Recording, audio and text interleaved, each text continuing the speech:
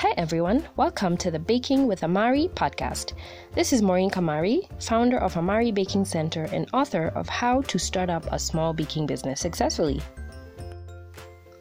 In this podcast, I will be sharing advice on running your baking business successfully and also some baking tips to improve your baking and cake decoration skills. Please do check out our blog for more information and baking advice on www.amaribakery.com. This episode was originally aired on our YouTube channel. If you're on YouTube, do subscribe to our channel at Amari Baking Center. Hi everyone! So today I'll be covering some of the challenges that people are encountering when they get into the baking industry. Over the last few years, the baking industry has been having quite a growth spurt. It's really grown and most of us bakers are really excited about it. But what that means is that other people who are looking to get into the baking industry look at it like it's a really easy industry to get into. So today I want to cover 3 of the challenges that people do encounter when they get into the baking industry that when they were getting into, they had a certain expectation of it, and when they get into the baking industry, they meet what the actual reality is. So the first expectation people have is that it's extremely easy to learn how to decorate and become a master decorator over a short period of time. And the truth is, it actually takes hours and hours of practice to become a really good cake decorator. So a lot of people join mini groups and they see these amazing decorations from other bakers and they figure it's really easy. And especially for us who tend to train people, we find that when people get into class, they're rather frustrated at how long it actually takes to be a really good decorator. So one thing you need to know, it is not the hardest thing to learn how to decorate, but you do need to practice that skill in order for you to become a master cake decorator. It might take hours and hours of daily practice and maybe some years before you perfect it. So what I tell you is that don't expect to learn right away. Just know it's gonna take hours and practice and commitment to actually be a really awesome cake decorator.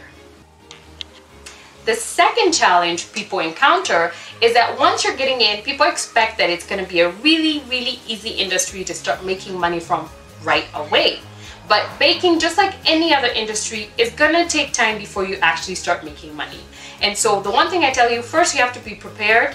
Second thing, you have to be ready to market yourself in order to actually realize profits over time.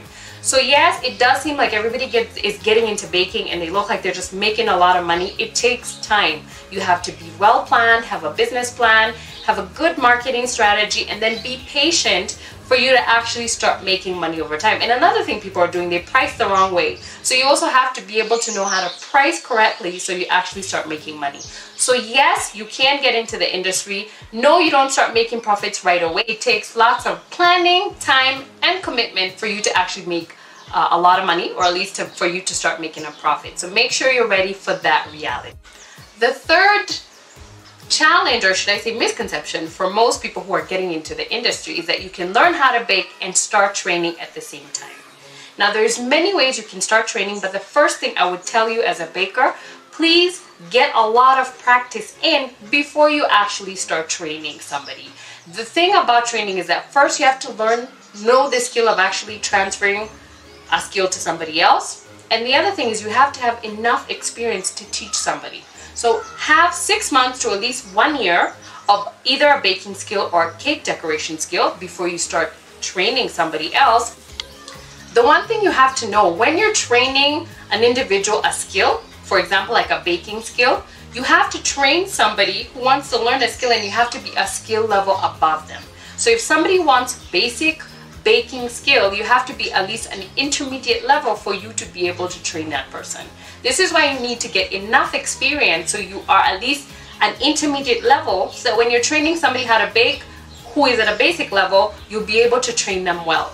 You'll also have gotten enough experience for you to actually answer the questions they're going to be asking you, and you're going to teach them the right way because you know better. So if you're thinking of getting into training, make sure you have enough experience and you're training somebody who's at least 1 skill level below you so that you're able to train them effectively.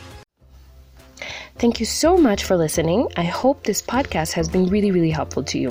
For more information on our baking classes, recipe books, and other digital products, please go to amaribakingcenter.com.